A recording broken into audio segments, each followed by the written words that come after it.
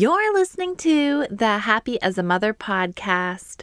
I'm excited today to be sharing Corey Stern with you all.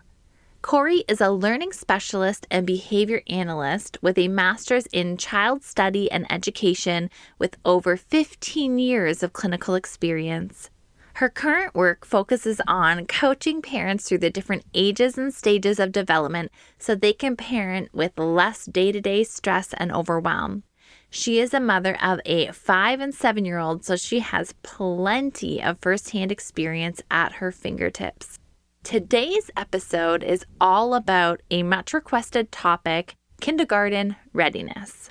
Before we all dig for our tissues and start crying about the idea of sending our little ones away, whether it's to preschool or kindergarten, this transition doesn't have to be as hard as we anticipate. Corey has some great resources and information to share with us to help make this transition easier.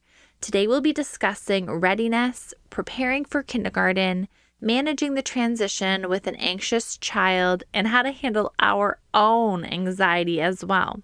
I remember the first day that I sent my first oldest son off to kindergarten. He wanted to take the bus and he climbed on. Off he went.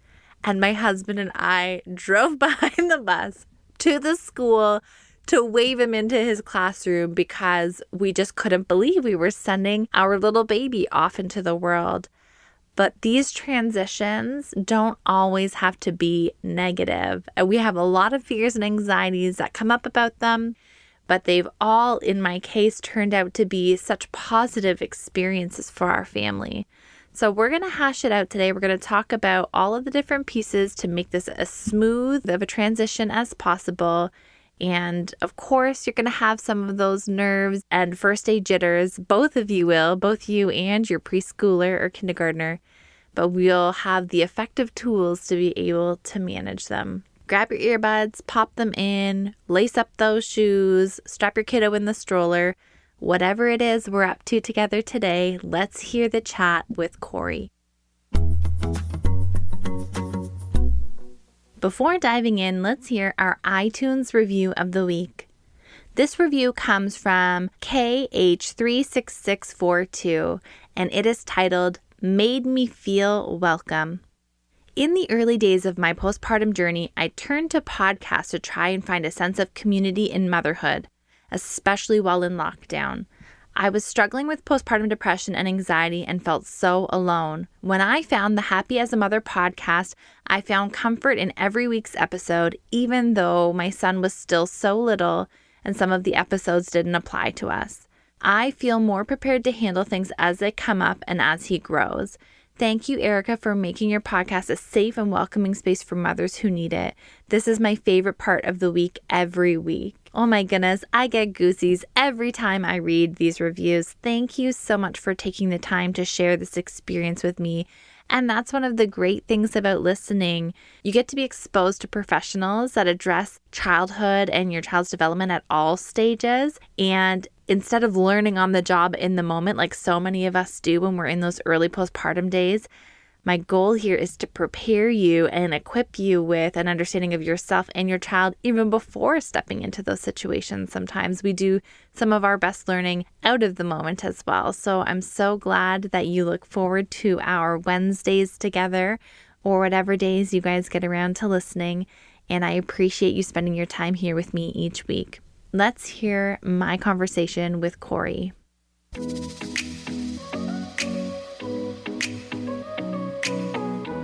Welcome to the Happy as a Mother podcast, where we are dedicated to helping you cope with the load of motherhood. I'm your host and registered psychotherapist, Erica Jossa.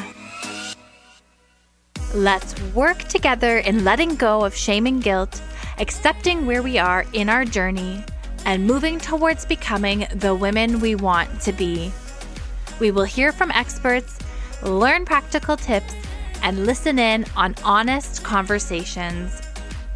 Please note that the information shared in this podcast is for educational purposes only and should not replace the advice of your healthcare provider. Okay, let's dive in.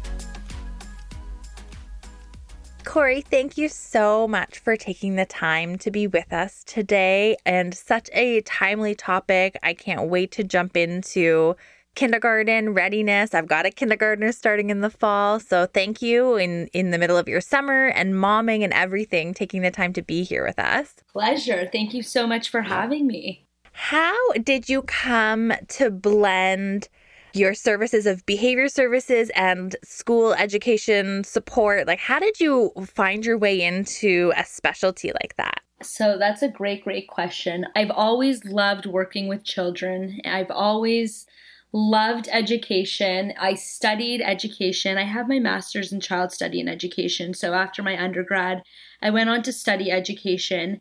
And I loved it, but I never connected with the role of being a classroom teacher. It just was never for me. I always wanted to do something a little more, I guess specialized would be the case. I loved working with kids with different learning needs. And I was introduced very early on in my career to an amazing opportunity working with kids with developmental disabilities, primarily autism, taking more of like a therapeutic approach to education where, these families would come and work through academic-based programming that was founded on the philosophies of applied behavior analysis. So I kind of fell in love with it. And from there went on to pursue all these designations to become a board-certified behavior analyst. So over the years, I've been able to fuse my backgrounds in education and applied behavior analysis together to bring parents a very, very unique approach to child development and how they can optimize that at home and school to really, really support their families. Yeah. And when I came across you I know you're Toronto based, I'm in Durham, so we're like a stone's throw away from each other, but I've actually followed you, I think, on Instagram for probably a year. So I'm not even sure how I originally stumbled upon your page. And so when thinking about kindergarten readiness and the time of year that we're in and emerging out of a pandemic, so many factors here, I thought that you would be such a great fit to have this conversation with. I've got I say little, he's going to school in the fall. He's going into JK. He's 4, coming out of this pandemic. And I guess I say that because it's an added level of maybe feeling like our kids are underprepared because they've lacked maybe some of the social interactions or things that we would have been doing leading up to kindergarten, right? Yes. I think, so many parents that I speak to are feeling the exact same way you're feeling. So I will just say I also have a kid in kindergarten. Yeah. He's going into what we call here in Toronto senior kindergarten, which is a second year of kindergarten. It's just how our system is structured here in Ontario. We have 2 years of kindergarten. I know a lot of states in the US do 1 year of kindergarten, but here we have 2 years. So he's going into his second year of kindergarten.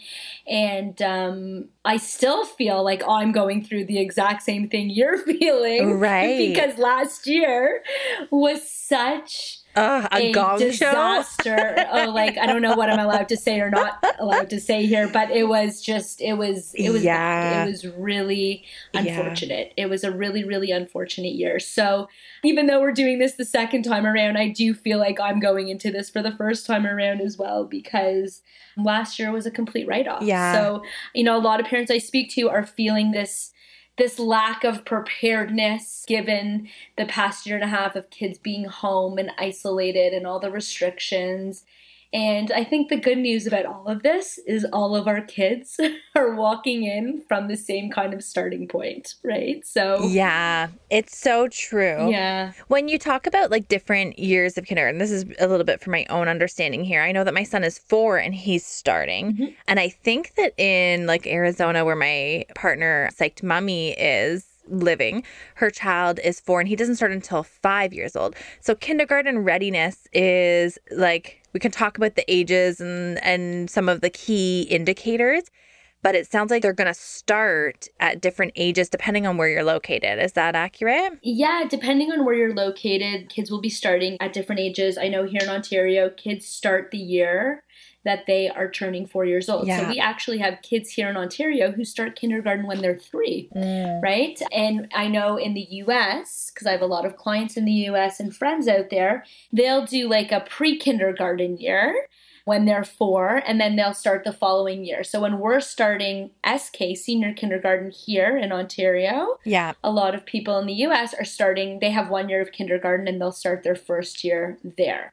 So when we talk about kindergarten readiness, there is a range of ages that I'm speaking to. And this is the ages of 3 to 5 years old. Okay. Because kids do start at different ages. And it's okay, because when we look at that developmental stage of the 3 to 5-year-old, there's so much commonality between those ages that we have to kind of think of this as a range versus like a finite age of when we're preparing them and starting them and whatnot. Yeah. Okay. This is going to be a really interesting conversation because I feel like I have maybe markers in my own mind for kindergarten readiness for my kids, and I see their different temperaments. But then I'm also, as I'm thinking about that, if we feel like we're not ready, what are our options? And we'll get there at the end, right? Like if we feel like, you know, our child isn't meeting some of these readiness indicators, what do we do then, right? And we'll get there later on in the interview and in the episode. Okay, great. So let's go through some of the markers. Like, how would I know if my child is showing signs of readiness for kindergarten? Like, my 4-year-old is approaching JK in the fall, and what are some of the indicators that I'm looking for that he's ready for that transition? So that's a great question. So one thing that's really big for kids that start kindergarten, whether they're starting at 3, 4, or 5, is being independent, okay? Independence is huge. Now, we don't need them to go to school and be completely independent, but we need to know that there is a level of independence that they can hold on to when it comes to things like eating, taking care of their own food, right? Like they are unpacking and repacking their lunch bags and their containers here in Ontario and Toronto, getting their jacket on and off and switching from indoor shoes to outdoor shoes. They have to learn to take care of their belongings. They have to show a sense of responsibility. And again, it doesn't have to be like 100%, but there have to be signs of that. Right. Play is a big one here. And again, I'm going to speak specifically to the curriculum that we follow here. I know it's very similar in the States, but kindergarten is very much a play-based curriculum. So play skills, right? Right. What do their play skills look like? Can they engage in parallel play, which means when you put 2 kids beside each other, will they play independently of one another, but, you know, play alongside another? Can they play interactively with another child? Can they play cooperatively? Are they able to share? And again, these things don't need to be 100%, but they need to be things that are emerging within our children's skill sets. So I think independence and skills around independence and skills around play are huge, huge, huge indicators of school readiness. The beautiful thing about kindergarten, there is a lot of prep we need to do ahead of time. But the beautiful thing is kids are coming in at all different stages in terms of readiness. Right. And there's so much skill development that happens in kindergarten. It's actually amazing. To me, it's like magical to watch happen. And I've seen it with my daughter. I have a 7-year-old now. She just finished grade 1. Yeah. And I've even seen it with my son for the few weeks he was in school here and there last year. But it's incredible to watch. Like your baby that you're dropping off at kindergarten for the first time here in September in Toronto, you're going to see immense growth within like a few months of your child being in school, because within the school day in a kindergarten classroom, they are learning by the minute. Yeah. Like there is so much learning. And I'm not just talking about the ABCs and the 1, 2, 3s, because for me, that falls to the bottom of my priority list in kindergarten. Yeah. That stuff they're going to learn. They're going to learn it. But just their communication and their independence, and it's unbelievable to watch their inquiry, their inquisivity. You can't say it. Yeah. It's amazing. And how they do become more independent and how they start making friends and they start coming home and talking about their friends. So, you know, these are all really, really big, exciting things. Yeah. And they build so much confidence and self-esteem and just, you know, a sense of ownership of, you know, this is my classroom and this is my school and these are the routines and this is my teacher. And it's so empowering for them to join this community and become part of a community that is their own, independent of the family unit. It's huge. Mm-hmm. I remember this was probably more related to daycare transition when I was like on maternity leave and I had the kids at home because I went back to work after mat leave. Some moms stay at home until their kids enter school and are stay-at-home moms, so that transition may not happen until school age. But I remember dropping my children off at daycare and thinking like, oh my gosh, now they have this world outside of the home, and it was kind of like a bit of a shock to the system because it was just different. And I think that there are a lot of moms and parents as they're approaching this school year that are probably wrestling with a lot of their own anxiety because their child has probably been home in their care for a really long time, or in the pandemic, that much more so been scaled back. And I've been hearing from a lot of parents about how their child's anxiety or separation anxiety particularly has ramped up as a result of the pandemic, right? So when I think about kindergarten readiness, I really think about those kiddos who struggle with separation. Is that something that you see with clients a lot, separation anxiety? All the time. All the time. It's a really, really big one. And this year, more than ever, because a lot of kids have literally not left their parents' side for a year and a half. So I'm hearing it from a lot of clients. As you know, I every year host a kindergarten prep course. So this year I invited all the members that joined the live event, which is now accessible for parents to purchase and participate in online. But I started like a small group of participants and parents who have kids going into kindergarten just to solely work through this kind of stuff. Because we meet every other week and it's huge. Like it's a big one. And I talk a lot about it in my program, in my kindergarten prep course too, because it's so hard for parents to watch their children have a hard time letting go. And it's also very hard for a lot of parents to let go. It can be a very scary feeling to hand over your child's primary care to a teacher and to a school. And what's even more scary is that within this climate, and I'll speak to what I know here in Toronto, parents are not allowed in the school right now. They weren't in the past year, and I don't think they're going to be in this following year. We're still waiting for the announcement of what school is going to look like here. But I think it's safe to say for public health measures, parents will not be allowed in the classrooms or even past the entry point of where they're dropping their kids off. So it's actually really scary for a lot of parents to detach from their child and send them off to a teacher into a building that you have no tangible anchor into. You don't know what it looks like. You don't know what it feels like. You don't know what it smells like. You don't know where your kid's going to be sitting or their cubby. Like there's a lot of unknown, which can be very, very, very uncomfortable for a lot of parents. I still say to this day, it is so weird that last year I did not see the inside of my kids' class. And my kids were daycare kids. They did daycare from 18 months right up until 4, until they started school. And I was in and out of those daycare classrooms twice a day, every day. Dropping off, picking up, speaking to the teacher. The climate is so different now. You can't do that nowadays. So kind of sending them off to the unknown, especially for the first time, I get that. That can be very, very scary. That's a very hard thing to do, especially if you have a kiddo who's feeling anxious too, right?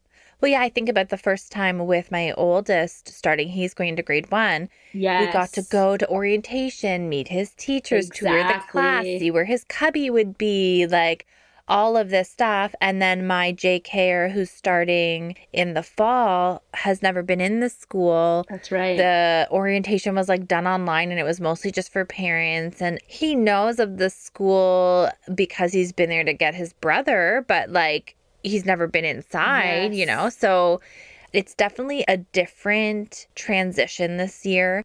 And one of the things that I try to work with clients on, like, so moms who are like, particularly anxious about their kids going, is a kid's anxiety about this transition isn't necessarily an indicator that they're not ready. Does that make sense? Yes, and you are so right about that. Because I think that if you have a very maybe highly sensitive child, or you have a child who struggles with separation anxiety, maybe you seek out like parent coaching or therapy. There's lots of play therapists and children's therapists who can build up skills to manage anxiety.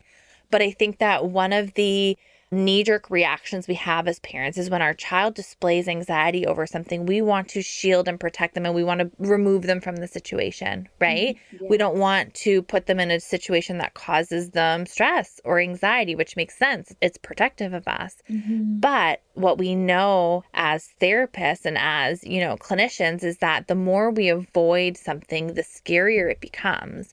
And so if we're not actually empowering our children with the skills to make a transition happen in a healthy way, then they're actually going to fear it even more the next time around, right? You are so right about that. And I also think it's really important. So yes to all of that. Yes, yes, yes. Yeah. I think it's also so important for parents to be aware of this notion that they might have fears and anxieties around their children starting school. Yeah. And we don't want to impose that onto our children if our children aren't showing any signs of that. Right. Right? Because that, I think, is also a very challenging thing for parents to do, especially given the climate, because there's so many health and safety concerns to kind of think about on top of the regular sending them off to kindergarten and separating. Yeah. I see that a lot with parents, actually. So how this plays out often is something along the lines of, I've been home with my child, and it's about the story we tell ourselves, okay? And the story often sounds something like this. I've been home with my child. They've only been with me, and now I'm going to go drop them off and like abandon them and leave them with these strangers. And they're going to think that like I've just left them, and how could I do that? And the story we tell ourselves, or the meaning we put to that story, is like our child is going to feel abandoned. They're going to feel like we don't love them. We're like putting them in harm's way. But that's actually just meaning that we're attributing to the situation, right? Mm-hmm. If we rewrite that narrative, or if we talk it through differently, our child might see that as, oh my gosh, this feels like we're going to like the best play date ever. Like, who knows how their eyes are seeing it? Our eyes might be perceiving it as like an abandonment, or like, through the lens of fear. Mm-hmm. And they may be thinking, this is going to be a cool adventure. Like, look at all these little people. I haven't seen little people in a really long time, right? Like, so I think that that's such a key piece that you're highlighting is, are we attributing our meaning to the situation, right? Yeah. And it's something, one of the strategies I give parents in my kindergarten prep program is you do have to create a narrative around this. You have to build predictability for your child around this transition. They need to know what to expect. You can't just, a few days before school be like, school's starting in 3 days. Let's pick our backpack and off we go. No. Kids need a runway here. You need to create a narrative. You got to set them up for success. And you want to absolutely create a narrative that is positive and feels good. Yeah. Because they'll internalize that. They will internalize that. And we want to keep coming back to it, even in the hard moments, the tricky moments, the stressful moments. We want to have that as our foundation. Yeah. Right? So it's, part of the prep I do with my families. I mean, I have a whole prep plan that I follow that I created years ago when my daughter was starting kindergarten. And I felt the school had done such an inadequate job of prepping us for what was to come. And this was pre-COVID. This was, just when things were kind of operating as what we once would have called normal times. Right. I found the school had done such an inadequate job with this welcome to kindergarten night and prep, and I just took it into my own hands. Yeah. That was me, like being proactive to create a prep plan for my daughter. So I knew that I was doing everything I could to create a structure around the transition and build a lot of predictability for her. So that on that first day when she showed up to school, like, sure, we were all going to have the butterflies in the tummy because it was a first for all of us. But at least we had a narrative to work with. And at least we knew kind of, there was some expectations that we had already put in place that we could kind of look to and just help. I always say, like, it's never going to be perfect. But you can always do things to reduce the intensity of the stress or the level of stress or the amount of stress. Because, I mean, first day jitters or starting school jitters, like those will be there. I think everyone will experience them on some level. It's just at what intensity and for how long do those jitters kind of sustain, or, you know, these insecurities or these anxieties or these, however you want to put it. Yeah. So the idea of prepping your child ahead of time to give them the best shot at integrating seamlessly into this social learning environment, to me is a no-brainer. To me is non-negotiable because it's already so new and so big. And it is. It's big. It's a big, big milestone for any child starting school. It's huge, especially in their world, right? In their world, in their tiny shoes. Like it's a big, big, big thing. Yeah, well, transitions, I feel like generally speaking, some kids can ebb and flow and have more flex in their thinking with transitions, right? Like some kids can roll with a change in plans and can roll with a change up. Others really get sticky brain and have a hard time. And so transitions for some children can be really, really difficult. Transitions in routine, in environment, in, you know, people that were around in the day. So this whole idea of creating a narrative and predictability is really working to set children up for success who struggle with that transition, like helping them to feel prepared, helping them to have some certainty. And let's unpack some ways that we can do that. Because like I have some ideas of things that I've done with my boys and things that I do with clients as well, where in COVID days, like so before we could go and do an orientation and meet and, you know, do things like that. But nowadays, it looks like for us taking pictures. So we have like a picture of like the kindergarten yard at school. We have a picture of the front door, a picture of a bus or whatever, and putting together a little storybook of, oh, look, you know, Gabriel's, my middle son's name, Gabe goes to school, you know, and look at, this is going to be the kindergarten yard and this is going to be the way we walk to school or whatever, to start to lay the foundation for what to expect on those days. Right? Yes, so good. I mean, for me, visuals are always so powerful. They're so concrete. So anytime you can provide, when you're prepping for any transition, something visual for your child to help support the transition, I think it's so good. So I love the idea of storybooks. That's one of my recommendations on my prep plan that I tell my families and my participants to work on. Go take pictures of the school. Nowadays, it's so easy to either flip through the pictures on your phone. I love to create little storybooks for my kids. There's all these online apps nowadays where you can create like customized photo albums and you can add text to them. So I've done things like that before too, and my kids love that stuff. Kids love to look at pictures of either things that belong to them or of them, you know, anything that has to do with them when, you know, in this ego state of development. They love videos of themselves. So even if the schools within your district are close to home and it's accessible and you drive by, walk by, whatever it is, and you take a video walking around the school perimeter, that's such a great thing. Kids love watching videos. I'm even telling families nowadays, like, take your child to the playground at your school. Let them play on the playground. Make it familiar. There's something so powerful about visuals. Yeah, visuals and familiarizing them with the actual physical space. Because I know, like, for ourselves, like, when we show up to school on the first day of school, there's tons of parents and kids everywhere in the schoolyard looking for the door they're supposed to be at to line up to meet their teacher. I mean, here in Toronto, most of the kindergarten programs have their own fenced-in outdoor space with their own separate kindergarten doors, right? So there's just, it's a lot of people. It's a lot of people. So I would rather kids be exposed to the actual playground and school grounds before that first day when they show up, and it's quite overwhelming, and there's just a lot of people around. So I'm telling people to go play at the playground at school if you can access it. I'm telling parents to start doing drive-bys and walk-bys or scooter or bike rides past the school. So, you know, when you pass by, oh, look, there's your big boy school, there's your big girl school, can't wait for kindergarten.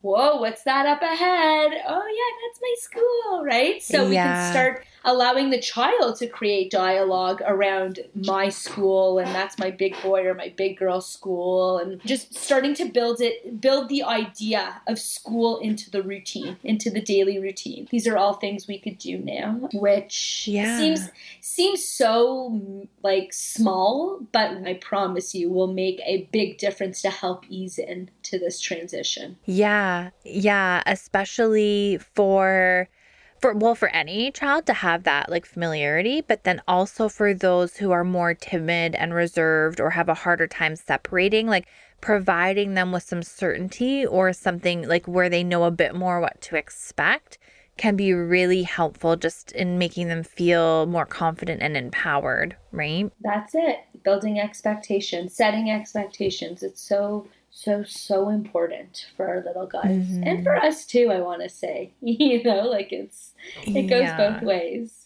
Yeah. And so there's other like practical things that we did to prep my oldest for going to school in terms of some of the skills, the readiness skills for them to have independently in the classroom. So things that we'll be practicing this summer will be opening and closing lunch containers, lunch I love that boxes. one. Go for a picnic. Right. Pack up lunch, pack up dinner, and go have a picnic somewhere and let them practice using containers. That's a huge one. Yeah. Other ones like wiping bums and like, Yes. taking care of our own like toileting hygiene, which I know children are at different levels of independence with this. And I know that teachers are prepared to have some, variations here, kid to kid or whatever. But we've been practicing a lot of bum wiping and, doing these things independently, pants up and down. And we stay away from buttons and things like that so that they can easily get in and out of the bathroom on their own, things like that. Yes, that's a big one. I'm telling all parents to do the hand washing test with their kids. Okay. Yeah. This for me is a big one, again, because of health and safety with everything going on. I think as parents, we are so quick, especially when our kids are home with us, to do things for them. Help them wash their hands, get them dressed, put their food out for them. So yes, I think I'm guilty of this somewhat too, which I'm learning. Yeah. My kids are at camp right now. My son keeps coming home every day from camp with his like clothes on inside out from swimming, and we chuckle about it, but I'm like, dude, come on, like what isn't clicking yet? And I'm like, oh yeah, you've had a full year at home where like we pretty much did so much for you. So, but for me, Right. like it's the ultimate, I call it the ultimate hand washing test, because they are going to be washing their hands multiple times a day at school, not just for bathroom time, but they will be washing their hands before and after eating. They will be washing their hands in between activities if they're coming like from the gym to the classroom. There's lots of hand washing that goes on at school nowadays for very good reasons. And we want to make sure that our kids are effective at this, because we have a lot of 3, 4, and 5-year-olds where it's a hard skill. There's a lot of steps in the skill of hand washing. Right. And these little guys could be careless. Maybe they're not so in tune with like all the details. There's some kids that are very good at it, and some kids, like my daughter is, even at kindergarten, she was like so diligent and thorough, and my son is like, yeah, sprinkle some water on and call it a day. Well, it's right? funny. It's one of those skills I never even really thought of, because we do a lot of like baby wipes and sanitizer, right? Like we were at Wonderland because it finally opened up. Oh my gosh, we're like having our revenge summer right now where we're trying to like get a bunch of things in. And so we do a lot of like baby wipes because we have a 3-year-old as well, still in diapers. So we do a lot of baby wipes and sanitizer. So practicing hand washing and there's like a hand washing song, and the whole bit is something that we haven't really practiced. So that's a great one. Hand washing is good. So what I'm telling parents to do, I always say to them, like, yes, practice hand washing, soap, get them to count to 10, 15, whatever they can sustain their attention for, rinse it off. But before you go to send them off to school, to know how thorough and good they are at washing their hands, go do some painting with them. Let them get their hands all messy where they can actually like do hand painting, cover their hands in paint, washable paint, and turn the tap on for them and tell them to wash their hands and see how good they are at getting all the paint off their hands. Right. That's how you'll know how effective your child is at hand washing and how closely they're paying attention to all the different steps with hand washing. Because again, my daughter would sit there and make sure every little dot of paint got off her hands. My son couldn't care less. I feel like that's such a first child thing. Right? My hands are still blue. I don't care. I'm going back to playing. Like that's the situation here. That's funny. So, I mean, now he's gotten really, really good at it because we've spent a lot of time. I mean, they're washing their hands anytime they go outside and enter the house, right? So, not to be like crazy about germs, but it is something they're going to be expected to do. Yeah. And you have to remember that in most cases, there's way more kids in the classroom than adults, depending on what the ratio mandate is in the classroom. So they have to be more independent than not. They will get the help they need, but it's just they'll be better off if they have a little more skill under their belt around these kinds of things. Just because there's usually, I mean, like in my son's class last year, there was 24 kids and 2 adults, right? And 24 kids, all who are between the age of 3 and 5. Like it's a lot of people that need a lot of tiny hands that need to get washed. So, and their teachers are prepping and setting up. And so, yeah, these kinds of skills are really, really important to focus on building. Yeah. And other ones that I think about are putting shoes, so transitioning into like indoor shoes to outdoor shoes, zipping up coats, ones to transition from indoor, outdoor transition, from activity, like lunch activity back to putting stuff in backpack. These types of independent skills, as you were mentioning earlier, are great things to be practicing, right?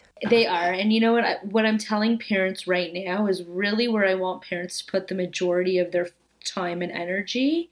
Yes, independence, but for me, a big thing is the social piece, because I think this is going to be the biggest kind of shift for a lot of kids as they enter into a social learning environment, because it's something that they haven't had to participate in, practice much in a long time, right? So right now, like taking your kid to the playground, if you can enroll them in a summer camp program, get them out of the house, get them around other kids, even if it's with cousins, doing something interactive where cooperative play is involved, where they have to share and take turns and listen to one another while they're playing. Like, these are such important things. And I'm even telling parents to go one step further. If they don't know anyone in the kindergarten program that they're starting, they don't know any other families, or they might know families in the school but not know other people with kids their age. A lot of schools nowadays have some kind of online forum, whether it's like a Facebook group for the school or a Twitter account. And I'm encouraging parents to connect with other parents that way for play dates at the park, or if they have access to a backyard, even a scooter ride or a bike ride, or even just hang out outside on the sidewalk and play with bubbles, like something just to connect with other parents and other kids that might be in the same class. So again, we're practicing social skills, but when you show up to school on the first, second, third day, there's a familiar face. I'm going to overgeneralize this, but I will say there's so much comfort in showing up to a new environment when there's a familiar face or two versus not knowing anyone, and you just feel like you're swimming in a sea of people and you're lost, right? And there's something comforting about knowing someone who you can at least say hi to when you show up on day 1, 2, or 3, and connection. I mean, that's what it is. At the end of the day, we're all wired for connection. So it's just nice to feel some level of connection in such what can be such a scary, overwhelming, anxiety-ridden time, right? Connection helps to reduce all of that.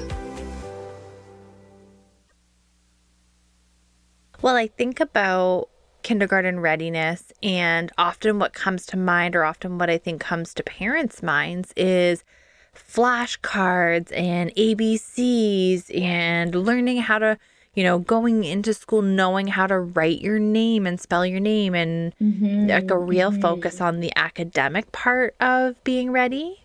And what I'm hearing you say, and what I think is so important, is that social and connection piece and being ready. And having your summer, like, wouldn't we all rather spend our summer socializing and preparing them like socially and emotionally versus staying at home, like going through like flashcards or prepping in this like more rigid academic way, right? Totally. Yeah, you know what? It's so interesting. So I have a kindergarten skills readiness checklist, Yeah, which I sent you guys the link so you can link it in the show notes for people to download. of course. And I broke it down by skill development area. So there's like life skills, which is broken down into eating skills and dressing skills and hygiene skills, and then play skills and language and communication skills. The academic portion is at the bottom of that list. And it's like, Right. It's no joke. It's the last section because for me, preparing your child academically is the lowest of the lowest priority for starting kindergarten. Why? Because they're going to school and they're going to learn all that stuff. Right. They don't need to know how to write their name when they start kindergarten. They don't need to know every single letter of the alphabet. They don't need to know how to read. No, that is not the priority. That is, and when you look at the kindergarten curriculum, that is only a small piece of it. Yeah. So they're going to have all this opportunity in school to learn all this amazing stuff that is going to be taught by teachers who are education experts. So leave it to the experts to do their job and teach them the academics, and allow yourself the room at home to take that off your plate, because none of us need extra stuff on our plate. Take that off your plate and just play with your child. Let them play. Let them be social. Let them get outside and get dirty and explore and use their hands and run and jump and climb. Like, again, it sounds so silly, but all that stuff I just said, those are all really important things to build their skills for school, their proprioception, their balance, all that motor skill development. They need that to navigate the the playgrounds, to participate in their phys ed classes, to play, right? Like, that's all important stuff that we don't always think about because it seems like so natural, right? But I mean, a part of my kindergarten prep program, I have 13 different experts in the 2021 program that focus on their area of expertise and how to build skills and prep your kid for kindergarten specific to their area. So I had 2 incredible pediatric physiotherapists who joined the program this year, and they just focused on physical literacy, like things you can do with your child over the summer to build their physical stamina, to increase their balance. Like something as simple as walking on the sidewalks and letting them like walk the curb. You know, something so simple. You don't think, you don't think is like something that's actually like building skill, but that's huge. It's huge for their balance. Things like riding a bike or a scooter. And they gave all kinds of creative solutions for families, regardless of whether you live in a house or an apartment or, on a farm. There's things for all families, but there's all these other areas of development that as parents we have to consider to prepping them. Like toileting is a huge one also. I find it to be a very sensitive subject because I think it's very unfortunate that parents are put under so much pressure to toilet train their child for a school start. There is no law, I want to say, that kids need to be completely toilet trained to start school. A lot of schools, private, public, they do ask for it to be the case, but a lot of the times there's inevitably always a really big group of kids who just physically, emotionally, mentally, they're not there, right? So I think there's a lot of pressure that comes in that area where, I'm working with a lot of families now who are saying like, I have 6 weeks left. We have to do this in 6 weeks, And it creates so much pressure, which then hinders the process because we know that this doesn't work well under stress. Yeah. But unfortunately, we do have to pay attention to it to support our kids in getting toilet ready for school. So this is another big one. How are you building that into your prep, and what approach are you taking? Because we all know there are many different approaches to toilet training, and different kids need different things, right? So this is, I know, another big one that a lot of parents are thinking about. Some kids will not let go of their diapers. Some kids are withholding. There's performance anxiety around toileting. And some kids are just physically not ready. Like my daughter toilet trained at almost 3. My son literally did it a month before kindergarten started, right? So You have to really kind of hone into where your kid's at and not force something because you're being told it has to be done, but more so work with where your child is at and build up a bit of a plan based on that, because I think there is a lot of external pressure that parents feel in terms of certain areas of readiness, which can feel really, really tricky. I don't know if I just went off on a tangent, but clearly I can talk about this all day long. So my head's going in different directions. No, it's really helpful to know. And I guess for those who are listening, and we've gone over some of the signs of readiness and some of the things we can be helping to do to prepare, things that we can do to bridge the transition and maybe help with, you know, some of the anxiety that we might feel in anticipation of this transition. But what are some signs that our child is not ready, and what are our options then? You know, and this makes me think about, you know, families that I work with who their child is maybe on the spectrum or has some ADHD or various sort of things in the family that might make them question whether they're ready and what their options are. It's a great question. You know, it's so interesting. Like, there are certainly families that question readiness when there is a lot of behaviors that happen at home, a lot of resistance to try new things, whether it's inside or outside of the home. I'm seeing a lot of kids now who are very fearful of actually leaving the house because of everything that's transpired over the past year and a half. So there are our school refusal kids who absolutely refuse to talk about it, think about it, leave the house. No, I am not going. And there are a group of kids who fall under the school refusal. And we see it just in, you know, when daily life is impacted. So again, things like not leaving the house, not wanting to play with other kids. Maybe there are some sensory challenges that make it very difficult to participate in different activities. Transitions are very, very hard. Separating is extremely, extremely hard. These are all things that I've heard from families that definitely make them question whether or not their child is ready and able to participate in a kindergarten program. To answer the second question of what can we do about this, you know, you have to take this big idea of starting kindergarten, and you got to break it down into very small bits and pieces and create a plan that is going to slowly build your child up to this transition. So I'll tell you, my ideal prep time for kindergarten isn't in August. It's in May.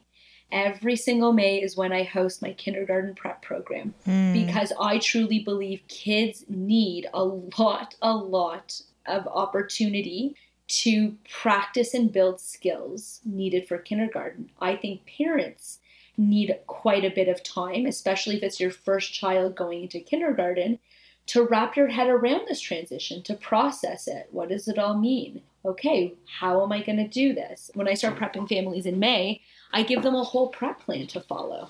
So they have to intake that information and process it, figure out how it's going to fit into their daily lives. Then they have to implement it, and they have to keep track of what they're doing. And then they have to keep building skill. And then we have to work up to those 2 weeks before school starts. Like, there are different phases, in my opinion.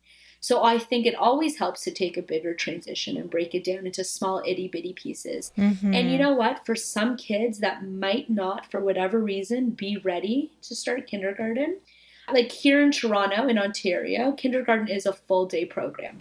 So the kids are going for a full day. I know there's a lot of kindergarten programs that are half day programs. It used to be half day here a long time ago, but we actually moved to a full day kindergarten program quite a few years ago. And some kids just might not be ready for a full day. So perhaps families do a very gradual transition. It doesn't have to be an all or none start, you know, but that's something you would connect with your school about, to work on a transition plan to build your child up. There's no question our children are going to need to build their social stamina this year.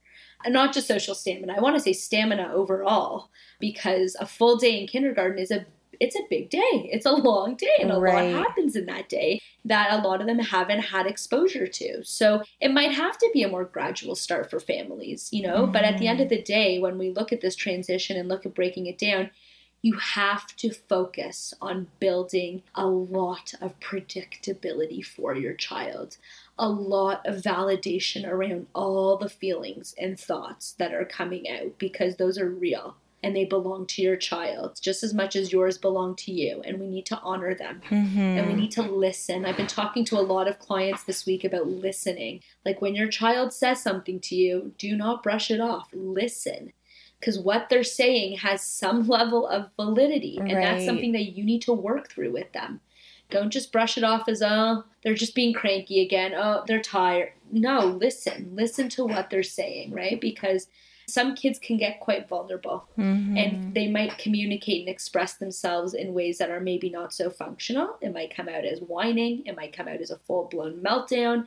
It might come out in so many different ways other than, Mommy, I feel nervous for kindergarten, right? So Right. Like it may come out behaviorally. Yeah. So we need to play a bit of detective. And this is what I help my clients with, really understand why certain behaviors are happening, so we can work through them and put a proper plan in place that's really going to get us to our goal of whatever we're working on. So if it feels hard, that's not a reflection of you haven't done enough, or you're a bad parent, or whatever other thoughts are kind of you're conjuring in your mind around negativity. It just might mean your child is maybe not 100% ready and needs a little more time and a little more prep. And that's absolutely fine. Like there's nothing wrong with that, especially for our 3-year-olds who are starting kindergarten. Like they're so young still, right? Right. Here, you know, if your birthday's not till September, October, November, December, like you're starting kindergarten at 3.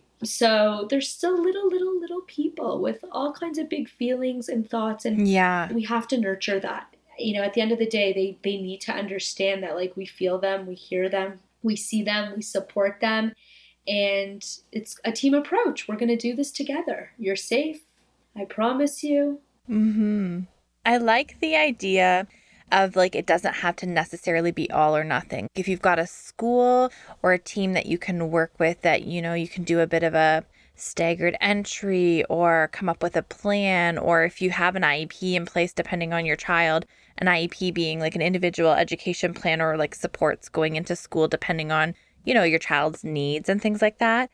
It doesn't have to be all or nothing. It's a we don't go or we go. Like it sounds like what I'm hearing is there are lots of things that can be done to support and ease through this transition that are not black and white, that are not like we're full day every day or we're not going at all, right? That's right.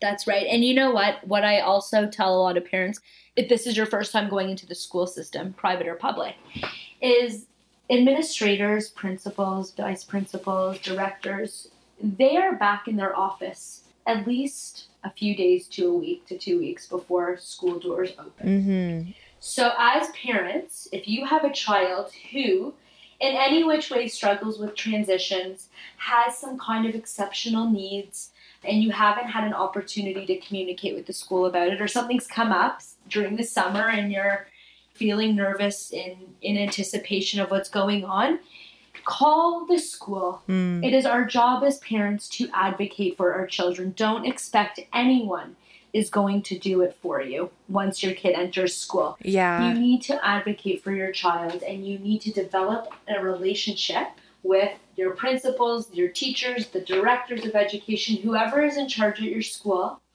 and work in partnership with them to support your child. The communication between yourself and school is so important. I can't stress it enough.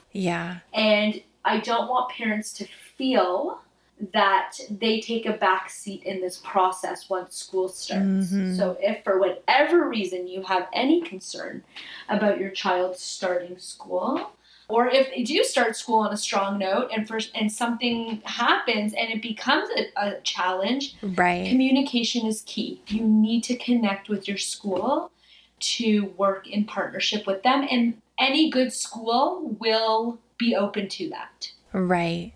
Would there be any situation that you would say that we would hold off starting JK or kindergarten, or like wait to grade 1 to enter school? Like, are there situations that come up like that with families you work with? Yes. I think it's very circumstantial. Yeah. I think it depends on the child family situation. Okay. I mean, there are some families that I work with that have children with some extreme developmental needs, Right. whether it be autism or Down syndrome, and perhaps starting school at this age and stage just isn't beneficial for their well-being, and they would benefit more from like a full-time therapy schedule with the goal to be school integration over time. I see. Do you know what I So it's a mean? more intensive plan for readiness. Like Exactly. it's like with the goal, but they need more of a like long. readiness. Yeah, that's right. Yeah. Like a readiness program.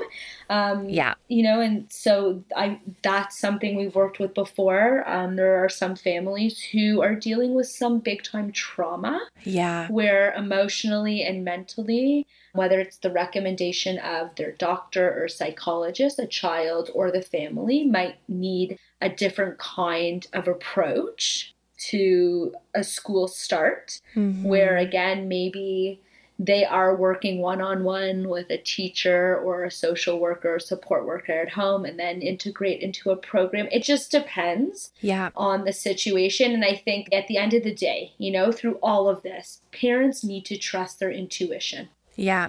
right? And for whatever reason, if you're unsure or you feel inside of you somewhere that your child isn't ready for whatever reason it is, speak to your doctor. Start there. Yeah. Use your doctor as a launch pad. You speak to your doctor. You voice your concerns.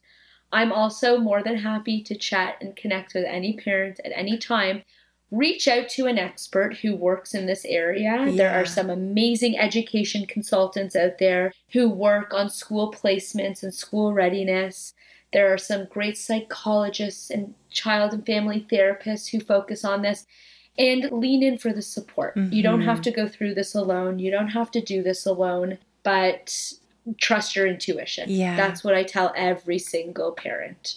Trust your gut. Go with your gut. I think that that's such a perfect place for us to leave it. In all of this, you can do what you can to ensure that this is as smooth of a transition as possible. We're all going to have the nervousness. We're all going to have the butterflies. Transitions inherently, have some anxiety built into them, but we can do what we can and trust your intuition that if you feel that for some reason there are areas where your child is not ready, what can we do to get them ready, right? Like that becomes the goal. It's not like we don't want to default to like avoidance and just not, like we want to pursue it and understand it so that we can get the goals or the professionals or whatever in place that we can work towards that readiness. So thank you so much, Corey, for taking the time to be here. Where can people find you online? I'm going to link all of your stuff in the show notes. I'm going to go print off your readiness list and start crossing off those things of practice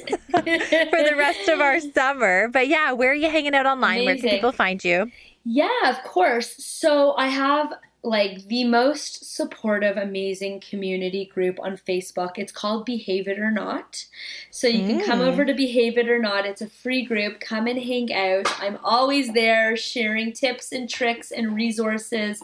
So lots of good stuff going on there. I also provide a lot of content on Instagram at Cori_Stern. That's Cori_Stern, Stern. So you can connect there. And for anyone listening, I mean, if you do follow along, send me a message and say hi, because I do love to personally connect one-on-one, even if it's just hi, thank you for following along. It just helps me know who my audience is so I can make sure that I'm sharing the content that people need and want. So I really do value those interactions. So come say hi. And the kindergarten skills readiness checklist, you guys will link it in the notes. So if anyone wants to go through that checklist, it's never too late to start prepping your child. So even if by the time this gets aired and it's a week before school, do not panic. Go through the checklist. Yeah. Pick just 2 or 3 things you can focus on just in that week. And like that in itself is awesome, right? Don't feel like you need to have that whole checklist checked off by day 1 of school. Like our kids they're not robots. Like skill development takes time. So it's okay if you haven't started your prep. I don't want you to start spiraling. Yeah. I want you to get the checklist, pick just a few things that you can focus on, and that in itself is good enough. If you feel like this is overwhelming and you don't know where to start, reach out to me. I will happily give you some advice and a starting point just so you feel like you have a bit of a structure around it. Mm-hmm. And if you really, really want to dive in, my 2021 kindergarten prep program is available. So you guys can link it in the show notes below. Yeah. But whether you go to my Facebook group or Instagram, the link is there. So you guys can check it out. And if you have any questions, just let me know. It's loaded with it. There's 13 different experts who are involved in the program, from toileting to packing lunches, to gross motor physical literacy, to mindfulness and managing anxiety around school for parents and kids. I mean, it's all there for you guys with my full transition plan to prep you guys. So amazing. You can access that online too. And this was awesome. Yeah. Thank you. I love talking about kindergarten and all things kindergarten. So for me, this was like a real treat. So thank you. Thank you so much for taking the time to be with us. I'm literally going to go and download that checklist right now. I encourage you all to do the same. And thank you so much for taking the time to be with us today. Thank you, Erica. Take care and have a good summer and an amazing, strong, healthy, and happy start to school, everyone. I can't even begin to tell you how happy and honored I am that you choose to spend your time here with me each week. If you're looking for the resources and things that were discussed in today's show, you can find them in the show notes, which is linked in the episode description. Or you can head directly to happyasamother.co/podcast and find all of the show notes there. If you're looking for support and connection with other moms, you can head over to facebook.com/groups/happyasamother and join our Facebook community. This community is filled with women just like you and I who want to support and uplift one another through our postpartum journey. And until next episode, Mama, I want you to know, keep showing up. You're doing a great job.